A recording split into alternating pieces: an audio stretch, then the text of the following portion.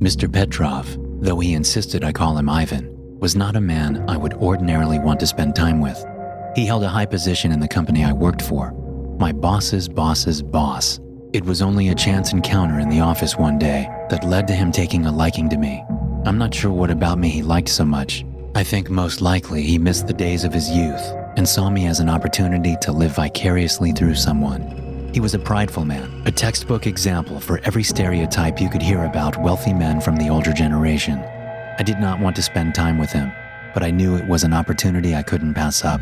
He could quickly raise my status at work, and if I rejected him, he could probably have me fired. Besides, he had invited me to Kitraya Lisa, one of the most exclusive clubs in all of Moscow. When we reached the line of eager people waiting to enter, Mr. Petrov motioned me to follow him to the front. The bouncer said, Mr. Petrov, good to see you tonight. And without any further discussion, he led Mr. Petrov and me into the club ahead of all those waiting. I had to admit to myself that this was exciting.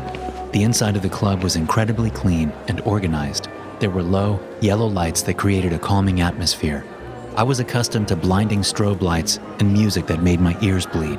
There was a dance floor here, but they were playing classical music and people were waltzing or swing dancing instead of grinding on each other. It all seemed wholesome until I realized every couple consisted of an older man and one of the young girls who worked at the club. Mr. Petrov smiled at me. Nice, isn't it?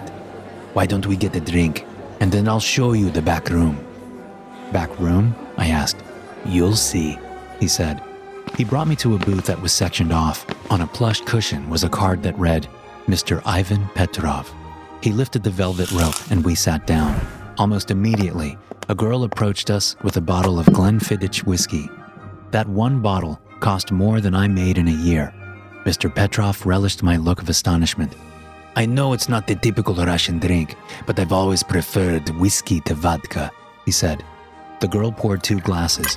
Mr. Petrov noticed my hesitation and said, Please, Mikhail, drink with me. I nodded and lifted the glass to my mouth. It was the smoothest thing I had ever drank. It's good, yeah? Mr. Petrov asked with a wrinkled smile. It's incredible, I said, and I was beginning to warm up to him, and he smacked the girl who had served us on the behind and licked his lips. He was a pig, but he was going to take someone under his wing, so it might as well have been me. You know, Mikhail, I like you. You remind me of myself when I was young.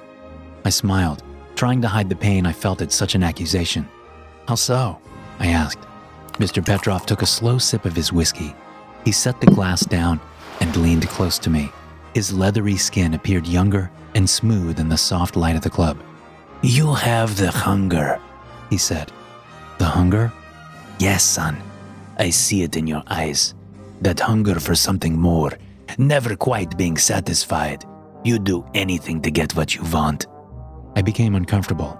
Well, I began. I don't think that's true. Mr. Petrov leaned back and spread his arms across the booth. You just haven't wanted anything badly enough yet. But when you do, believe me, you'll do anything to satisfy that urge. Just like me when I was young. He rolled up his sleeves, and I noticed a web of scars sprawling up his arm. He saw me noticing, and I quickly looked away. That was from my darling Alina.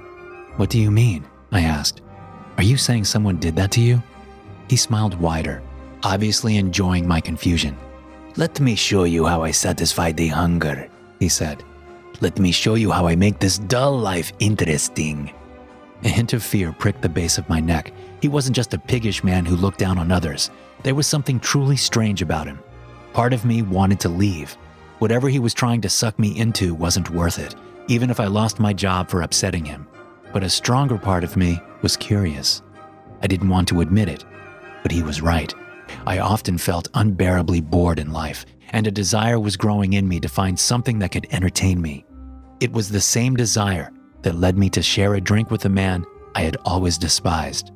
My curiosity won, and I followed him to the back of the club. If I had been impressed by the private booth, it was nothing compared to the door we arrived at. His name was inscribed on a golden placard hanging from the door. The entire private room belonged to him. He opened the door, and I stepped into a room that radiated wealth. The light was soft and dim, more so than the rest of the club. There were art pieces and statues lining the walls. There were 4 different alcoves with silk drapes covering the entrances, and behind them were luxurious beds. All of this finery paled in comparison to the gorgeous, naked women throughout the room. Upon our arrival, they immediately got up to embrace Mr. Petrov and kiss him. He laughed. Girls, I want you to meet my friend, Mikhail. He'll be joining us for the evening. Make him feel at home. At his command, they moved over to me and began rubbing their hands across my body. One of them loosened my tie and removed it. I couldn't help but smile widely. I knew it was disgusting. The fact that he had these young women back here, the fact that they would listen to anything he said. But still, I was happy to be there. I was excited. We moved deeper into the room and sat on a couch. One of the girls poured champagne for us. The more I drank, the more comfortable I became, and the less I felt disgusted with Mr. Petrov, or Ivan, as he asked me to call him. I was kissing one of the girls. Another was rubbing my thigh when someone stepped out from one of the bedded alcoves. She was radiant, more beautiful than any of the women in the room, and there was something different about her, the way she carried herself. It seemed as if she felt she owned the room as much as Ivan did. Alina, Ivan shouted with joy. He stood up and kissed her. My beautiful flower, did you sleep well? I want you to meet someone. He grabbed her hand and brought her to me, then placed her hand in mine. Who is this? She asked, her voice like silk. I coughed. I'm Mikhail. He's like us, Ivan said. He can't be satisfied. Why don't you show him how we stay entertained? Alina bit her lip. Her obsidian hair rested just above her bare chest. Leading me by the hand, she pulled me into the alcove and pulled the curtain shut. Take off your clothes, she said. My heart was racing. I had slept with beautiful women before, but no one quite like her. I removed my clothes quickly, albeit awkwardly, and she pushed me back onto the bed. As she kissed me, she ran her hands along my body. I did the same to her. I thought we would become more intimate, but she stopped and whispered, "Now I'll satisfy your hunger." She opened a drawer next to the bed and pulled out a blade that gleamed in the soft light. I immediately backed away. "What the hell are you doing?" She shushed me and gently stroked my leg. "Relax.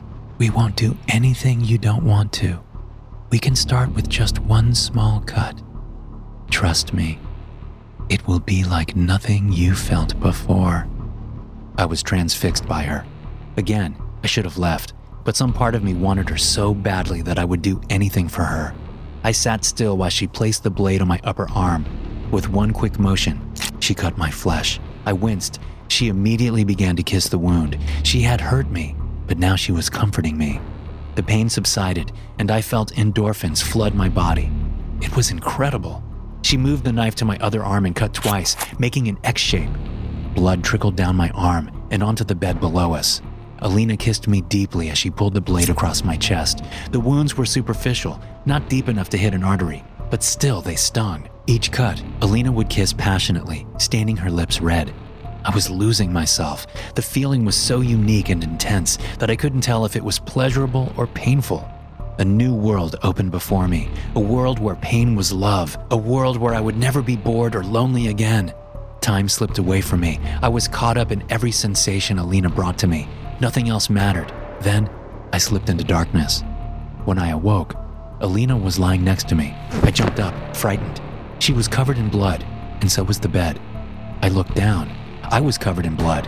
Whatever spell had been placed on me was gone now. My skin ached and burned. What had I done?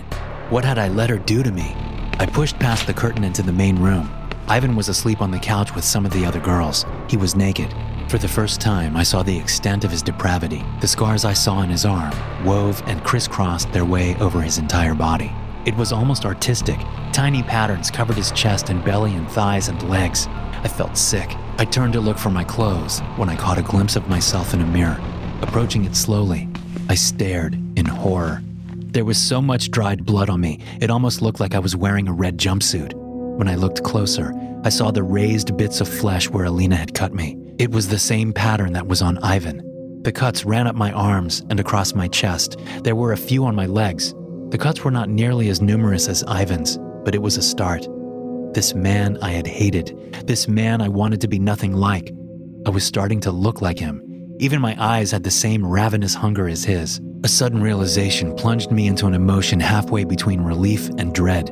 I realized that I felt happy. I wanted this. I knew that I would come back despite my horror. I would come back to Alina again and again until I had more cuts on my body than even Ivan. I realized that despite what I wanted to believe about myself, this disgusting, depraved old man and I were one and the same. I walked back into the alcove and lay down next to Alina. Putting my arm around her, I felt the stickiness of my own blood on her skin. Thank you so much for tuning in. If you're listening on Spotify, don't forget to hit that follow button to get notified every time a new episode is released. Also, please take a second to leave a rating for the podcast. This is so important to help the podcast grow. Thank you.